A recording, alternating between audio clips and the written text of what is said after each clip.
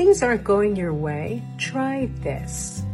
So you know how like you have a plan in your mind and you're going along and you think things are going to be great and then all of a sudden somebody cancels, you don't get the job, nothing happens the way you want, and you start getting tempted to go downhill.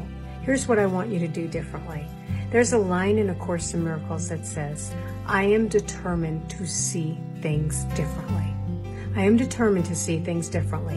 What that means is your mind is about to spin out into, oh, well, I guess I'm not good enough. I guess I'm always going to be single. I guess I'm never going to have money. I guess blah, blah, blah. It's going to go on into that conditioning. I am determined to see things differently. I am determined to stop that mind pattern and to know that there's a perfection going on here. There's something that's happening here, and I want to be resourceful with my mind. My mind is undisciplined, but I am learning how to activate it in a new way for myself instead of against myself.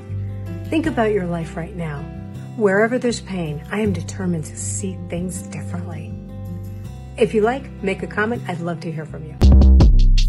Shortcast Club.